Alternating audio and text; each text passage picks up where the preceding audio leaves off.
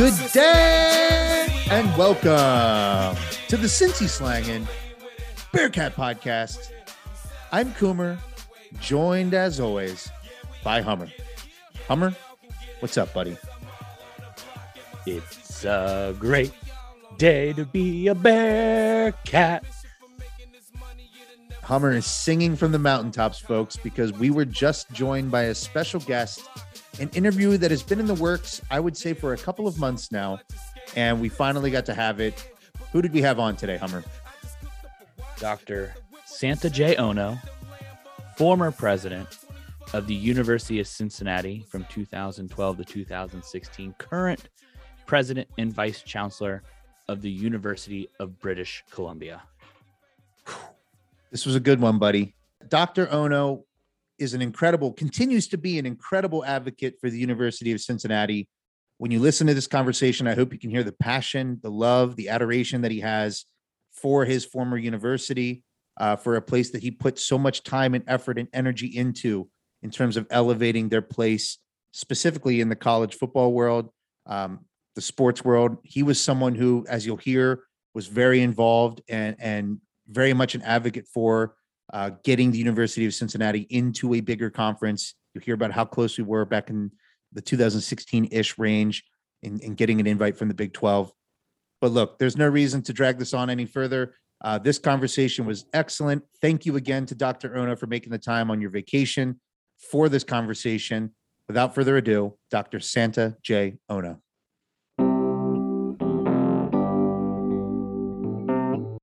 We are now joined by Dr. Santa Ono, the president and vice chancellor of the University of British Columbia and former president of the University of Cincinnati back in 2012, from 2012 to 2016. Dr. Ono, thank you for joining the Cincy Slangin' Bearcat Podcast today. Thank you so much. Hope you're doing well. We are doing very well. It's the week of the college football playoff, and unbelievably, the Cincinnati Bearcats are partaking, and I felt a good way to celebrate the season that we just had was to speak with one of the university's biggest fans. You're now back in Canada, where you're from, but all season we've noticed that you've continued to cheer on the Bearcats from afar, and I'm not sure, if you believed it was possible. I know we were very cynical about being able to make the college football playoff at the beginning of the season, but here we are. To get us started here, what is it about your time at the University of Cincinnati that really connected you to the program so much so that you've remained such a big and vocal fan from afar today? Well, thank you very much. Well, I've always believed, and so it's miraculous, it's fantastic, but Cincinnati and the Bearcats can do anything, and I believe that's going to be an incredible game later this week, and the Crimson Tide should be worried. Actually, so I'm looking forward to the game. And just to answer your question, I was at University of Cincinnati for 6 years of my life, 6 of the best years of my life. I was first the provost of the university, the chief academic officer when Greg Williams was president, and then I became president in 2012. Remarkable years, I'll never forget them. And a big part of what I loved about University of Cincinnati, in addition to it being a great university, are the Bearcats. And I spent a lot of energy, as most presidents do, trying to strengthen the program. We went through quite a bit during those 6 years that I was at UC. As you remember, we started out in the Big East. Greg was president, and then there was this big conference realignment that occurred right as I was stepping into the presidency. And some of you may remember that I spent a lot of time retaining Butch Jones and looking for a new athletic director in Mike Bohn, and also spent about 2.5 years of my life really trying to position the university to move from conference realignment into the Power Five conference, which occurred. And as you know, I spent a lot of time trying to position UC to get into the Big 12, and I was delighted to see that happen. And with that, I think the sky is the limit for UC. Agreed. Yeah, it does seem to be. It all came together this year in 2021. From a sports and athletics perspective, to see the Big 12 invite finally come through, that should be coming in the next couple of years. something that maybe set yourself apart in terms of how folks relate and identify with the president of a university? It's not always the most, just to the common man, it's not always the most recognizable position, but you really put yourself out there as a huge advocate. I mean, for on a number of fronts, but since this is a podcast dedicated primarily to the athletics of UC, I did want to ask you about your belief and sort of advocacy for athletics at the intercollegiate level. I think during your time as president, the Nippert renovations were an example of sort of the investments you're making in the athletics programs. What is it about athletics at the collegiate level that makes it something you believe in terms of how it benefits the university as a whole? Well, first, I'd like to say that when I arrived at UC in 2 years before I became president, I was not a huge sports fan. I went to the University of Chicago. As you know, they had the first Heisman Trophy winner, but then they left the Big Ten, and they're a D3 school right now. So I didn't have an undergraduate experience where sports was a big deal. And so to answer your question about why I became so invested, it's because I could tell from the first day I was at UC and I stepped on the campus that it mattered to the university. It mattered to the fan base. And the history of UC is extraordinary. Just before I arrived, as you know, having moved into the Big East, the Bearcats football team really had moved to a different level. They had been to the Sugar Bowl and to the Orange Bowl. So there was already a tradition of success and a great tradition in basketball. And so although I hadn't experienced it myself at the previous universities I had served, it was infectious. And, one of the things that you do as a provost and as a president of university is to try to represent the people that make up the institution. And whether you're talking about Bearcat alums or you're talking about faculty members or students, it's something that resonated with me. I knew it was important to the university, to Bearcat Nation, if you will.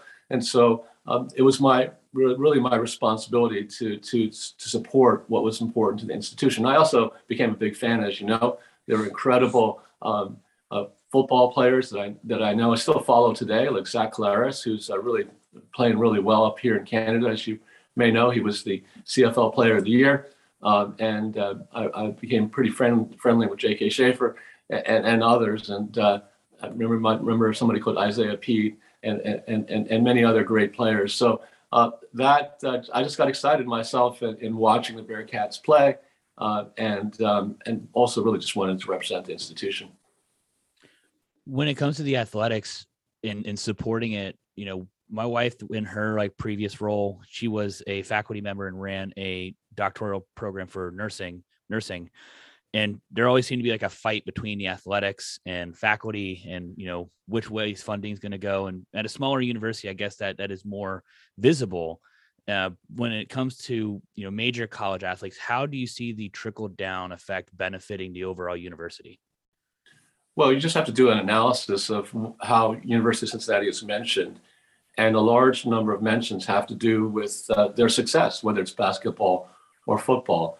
And UC will see a record number of applications this year because of the visibility, the brand. I mean, millions of people are going to watch the Bearcats, not just during regular season, but in this college football playoffs is remarkable. So there's already going to be a benefit in terms of the brand of the institution and the attractiveness of it as a destination for prospective students. So that's one part of it. But the other part is that people don't recognize that it really brings the whole institution together. UC has great colleges. It invented co-op. It has a great design school. It has a great music conservatory and CCM. And all this is brought together. The Faculty of Medicine, it's all brought together when people come together to Nippert. And that kind of glue, it's really hard to quantify the value of that, but it's really, really important, I think, because when people believe in a university, they're proud of the institution. I really believe that they perform at a different level. So that's what I think is sort of the synergy between a strong athletics program at an American university. I would also say that moving into big Power Five is huge. The budget of the athletics program is going to almost double just with the TV of revenues coming into the institution. Back when I was trying to get UC into the Big 12, we're talking about a $20 million boost in just TV revenue into the program. You're going to need that because you're going to need those funds to retain Luke Fickell, by the way. Luke is an incredible football coach. UC is lucky to have him.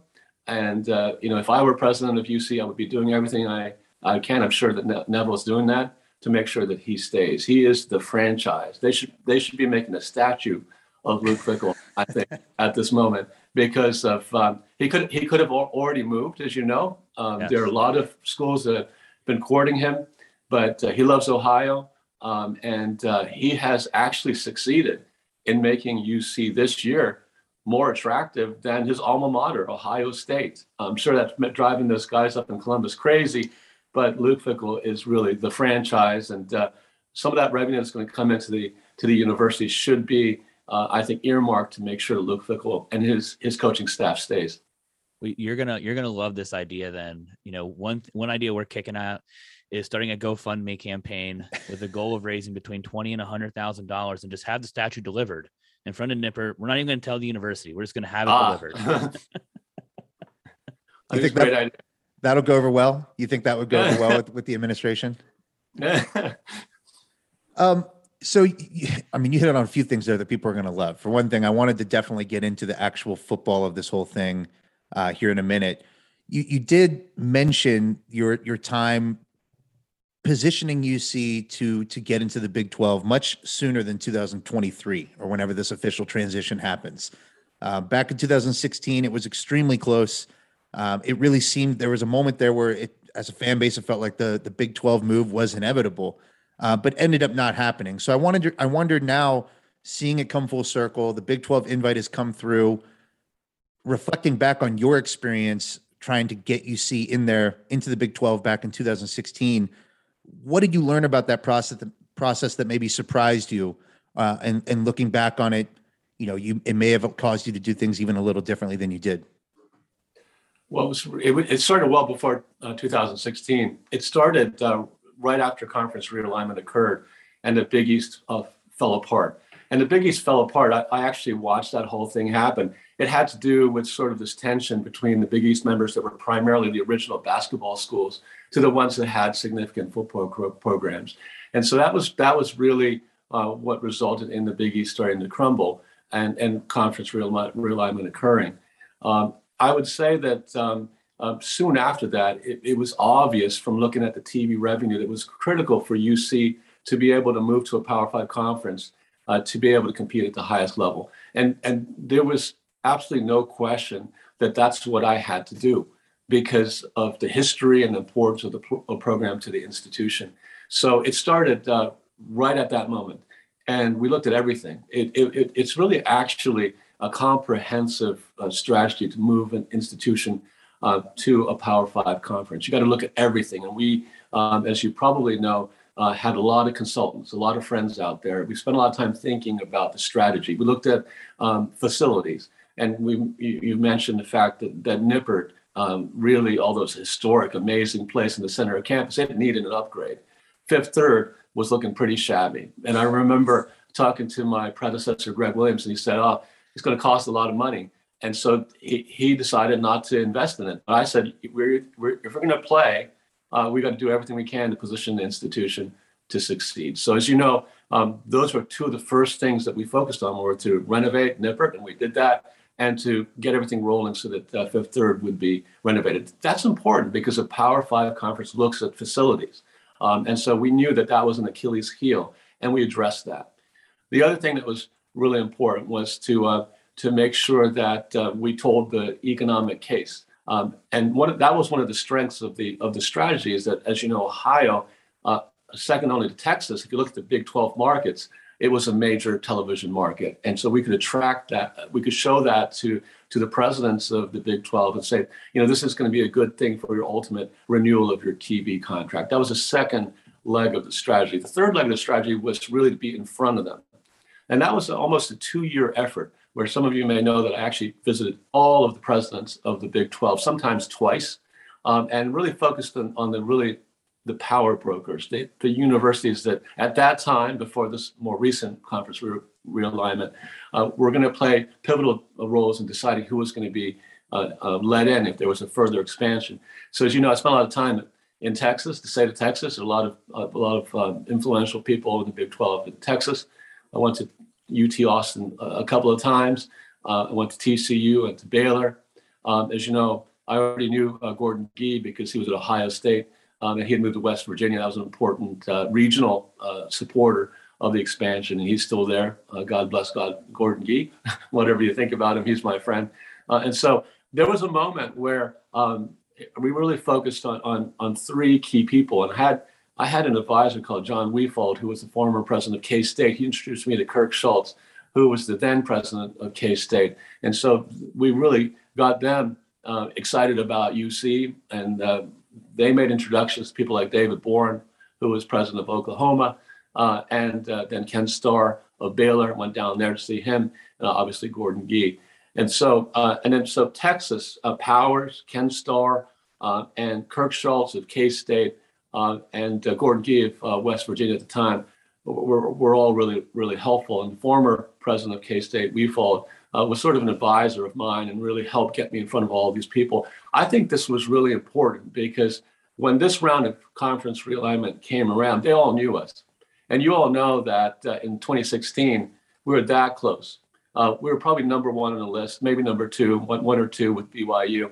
And if it was going to happen, it would have been us. And that investment, enormous amount of energy and strategy, I think, was the foundation. Because when conference realignment occurred again, Big 12, everybody knew that UC was at the top of the list.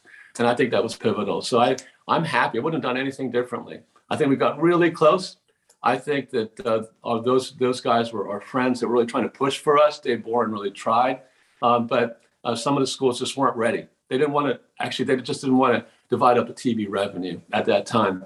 And we've all told me, as some of you may know, that if UC wanted to get in with, say, BYU, that the first couple of years would have to be a haircut because the TV market would not give an additional amount of money during a contract. It would have to be renegotiated. More money would have to come in, and then there would be an uplift. So, and we were prepared to do that at the time, as you probably know, but it just didn't happen. It could have happened, but it was all worth it because I think it set the stage and the foundation for what's just happened.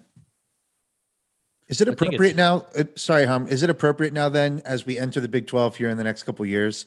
Should Bob Bowlesby be doing like some sort of walk of atonement? Is that what we're asking then? Is he the one who delayed the process a bit? Oh, it's okay. The most important thing is that UC has received the recognition that it deserves, and this, like I said, the sky's the limit for UC now, and what we're seeing this week with the top 4 team is something that I think is going to happen often for the Bearcats. There's so much energy and passion among the fan base, and it's just a first-class program. And now finally, it's going to have the revenues that it deserves. And I think that you're seeing the emergence of a perennial powerhouse in Clifton, Ohio. It's weird hearing that out loud. Well, I think those investments that you set in motion too, even though we didn't ultimately get that 2016 invite, we're talking about how it led to where we're at today, but we wouldn't have had probably the success we're seeing now without those investments. So it really set the stage where we have Luke Fickell, that he didn't jump ship to Michigan State University at the first chance, because we do have these awesome facilities. I've lived in, and actually you have the hottest college in America, which still floats around. And you were giving out the shirts a while back, and I had just moved to Philadelphia. And I think that's how we were able to, start direct messaging you, because I noticed that you only allow people who you follow on Twitter to respond to my, and I told Kurt, yes, I'm one of them. Yeah. Because I got one of those shirts. And it was just, you're seeing how all that plays out in the investment that we've made, and you've helped set the stage for. And I still think you're probably one of the most popular presidents, and Neville's been great too. So there's nothing we can say about him. He's doing everything right as well. but you're like a superstar on campus. I think if you walked into the campus right now, you would get just as loud of a standing ovation as like a Kenyon Martin would. I don't know about that. I mean, maybe the next time game day comes through Clifton, we're in a different time and place where travel's a little bit easier, especially international travel. Maybe you're the guest picker next time, Dr. Ono. That would have been pretty cool. But I'm really happy for everybody at UC. It's a great institution. Like I said, the highlight of my life was being president of UC, and I'm going to be cheering as loud as I can up here in Vancouver, Canada. So when it comes to the game this week on New Year's Eve, that we're facing off against, the dynasty that is the Alabama Crimson Tide, and you even said it before that you think that they should be wary, be a bit nervous potentially. What is it about Luke Fickell's football team, this specific unit, this specific program that he's built, that gets you so excited, that gets you so jazzed up to calling Luke Fickell the franchise, quote unquote? Well, I know they're a 13.5 point, I think, underdog, something like that. And that's perfect. Just think back a year ago, or when we were playing against Georgia. It was a year ago, right? Everything's right. crazy. That's right. It's 1 year. And people said that UC didn't have a chance. It was just one field goal. Could have gone either way. Right. And so that should get them, that should wake them up. But hopefully they won't take UC too seriously, and they'll show up and they'll be half asleep. And that's exactly what I want to happen. Is Luke Fickell knows exactly what has to happen. He knows that if Alabama's ahead at the half, it's going to be really hard to beat them. But the thing to do, I'm no football coach, but my guess is the thing to do is to come in and then just do something and to get out ahead really, really early. Do something crazy. Get out ahead, and then just shock them. And then momentum is everything in this game. The Bearcats are an amazing team. Alabama has a Heisman Trophy quarterback, but we have an incredible quarterback as well. And our quarterback can actually run. Don't tell him I said it. But they can pass and he can run. And that's part of the I think the secret is just let Desmond run. Alabama has a pretty good running game, but I think if you have our running game plus Desmond and let him run and let it fly, as you guys say now, that's right. Throw and run and get on the board first. That'll shock them. The other thing is it's going to be pretty important, I think, to block a couple of kicks if at all possible. And we're pretty good at blocking kicks, as you know. We have probably the best cornerback in college football right now. And we have an incredible O-line, maybe one of the best O-lines, and a pretty good defensive line as well. And so I think just intensity, Fickell's going to get them really pumped up. And they have shown over and over again against Notre Dame and against Houston, they come out swinging. The Bearcats can beat anybody. I really believe that. I'm looking so forward to it. Hope you believe that too. No, we do. I want to get an official prediction from you, maybe a score outcome of the game, and then if possible, just run you through a few rapid fire questions about your time in Cincinnati and maybe some of your favorite people, places, whatever the case may be. If you don't mind, I really don't want to answer it because I don't want to jinx it. I have some people like wear the same shirt all the time. I try not to predict a score. Whenever I do, it's not a good thing. So because I want the Bearcats to win, if you don't mind, with all due respect, I'd rather not predict it. I'm certainly not going to make you answer a question, but it's going to make the official prediction. I will say what Hummer and I have chosen to do, and this is our effort of not jinxing it since the beginning of the season, before the first kickoff in the first game of the year. We've chosen to have big, thick energy the entire season and just basically be brash, be bold, and believe in this unbelievable football team. It's worked so far, so we've continued to do it. We've already made our official predictions last episode. I won't necessarily make you live through those or hear those, but all I'll say is, Dr. Ono, big, thick energy is all we need. It's all we have to have. Absolutely. Well, just need to pull-ups or something like that after every win. That's right. At least when we're down in Greenville against East Carolina, that's become the annual tradition. So a few rapid fire questions here about your time at Cincinnati. Since you've become such a huge football fan, do you have a favorite UC football player of all time? Oh, that's easy. Zach Collaros, because he and I used to direct tweet each other all the time. He showed me where to get good Italian food. in Clifton. So and I'm just so proud of how he's doing up here in Canada. CFL Player of the Year. So Zach Collaros is terrific. Fantastic. So what's your favorite local Clifton establishment? Where was that Italian? Where's that Italian restaurant? What's that? Is it Martino's on Vine? Is that what it's called? Something like that? Oh, yes. Yes. A little Martino's. So that might answer my next question. Is that your favorite local Clifton establishment? Probably. Yeah, probably. Okay. Yeah. If recently Joe Burrow made news in Cincinnati by saying there's no clubs, not a lot of bar options, and therefore there's nothing to do in Cincinnati. If you had your favorite thing to do in Cincinnati, and you're going to hopefully you're not in agreement with Joe Burrow necessarily, what was your favorite thing to do in Cincinnati, Ohio? Being at Nippert Stadium. Easy. It's easy. Hey, Joe, there's no conflict time there. Saturday, Sundays, Nippert's open. Yeah, there's so many other things to do in Cincinnati. It's a great place to raise a family. Culturally, one of the great symphony orchestras in the U.S., if not the world. Incredible ballet, art galleries. In addition to sports, and the Bengals are doing pretty well too. They beat the Ravens. Not too shabby. No, not bad. Not too shabby at all. Hummer, any rapid fire for Dr. Ono here? This one's always controversial. So I feel like you know what's coming. Skyline or Gold Star?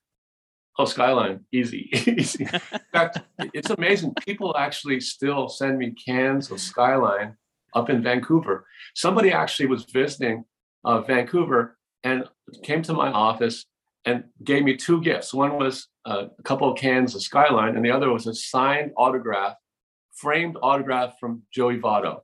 Amazing. That's how nice people from Cincinnati are to me, and I'm really, really very, very touched when those things happen.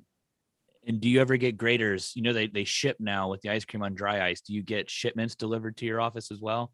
Sometimes people do send me graders as well. We miss it, and especially is it Boldly Bearcat, the flavor, which should become something that is not just special, but should be one of those regular flavors that they have.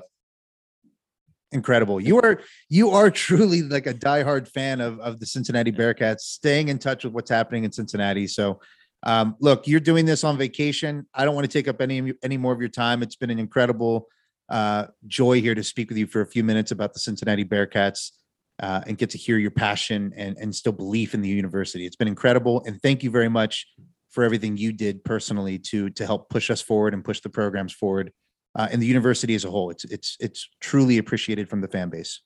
Thank you very much. Go Bearcats.